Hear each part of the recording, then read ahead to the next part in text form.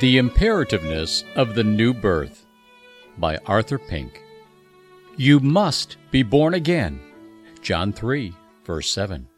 The imperativeness of the new birth is evident from the fact that man is a fallen creature. Originally, he was made in the image and likeness of God. Genesis 1, verse 26. Fitted to enjoy fellowship with Him. But upon his apostasy, he was alienated from his Maker, became unsuited unto the Holy One, and fled from Him.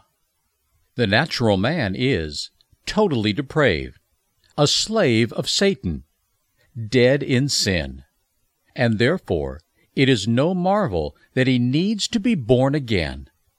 He is devoid of any love to God, any delight in Him, any relish for heavenly things, any ability to perform spiritual acts. A miracle of grace, then, must be wrought upon him before he is qualified to enter the Father's house. Heaven is a prepared place for a prepared people. For those who have been made fit to be partakers of the inheritance of the saints in light. Colossians 1, verse 12. For without holiness no man shall see the Lord. Hebrews 12, verse 14. An unregenerated person would be entirely out of harmony with the ineffable purity of the celestial courts, and could no more enjoy their company and activities than could a deaf man enjoy an oratorio, or a blind man enjoy the beauties of an exquisite sunset.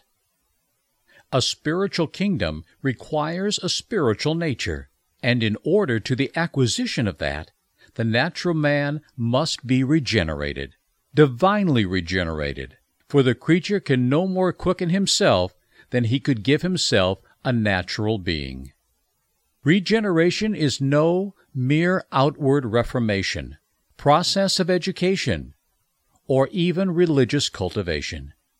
No, it consists of a radical change of heart and transformation of character. The communication of a gracious and holy principle, producing new desires, new capacities, and a new life. Then, do not marvel that in order thereto, a man must be born from above.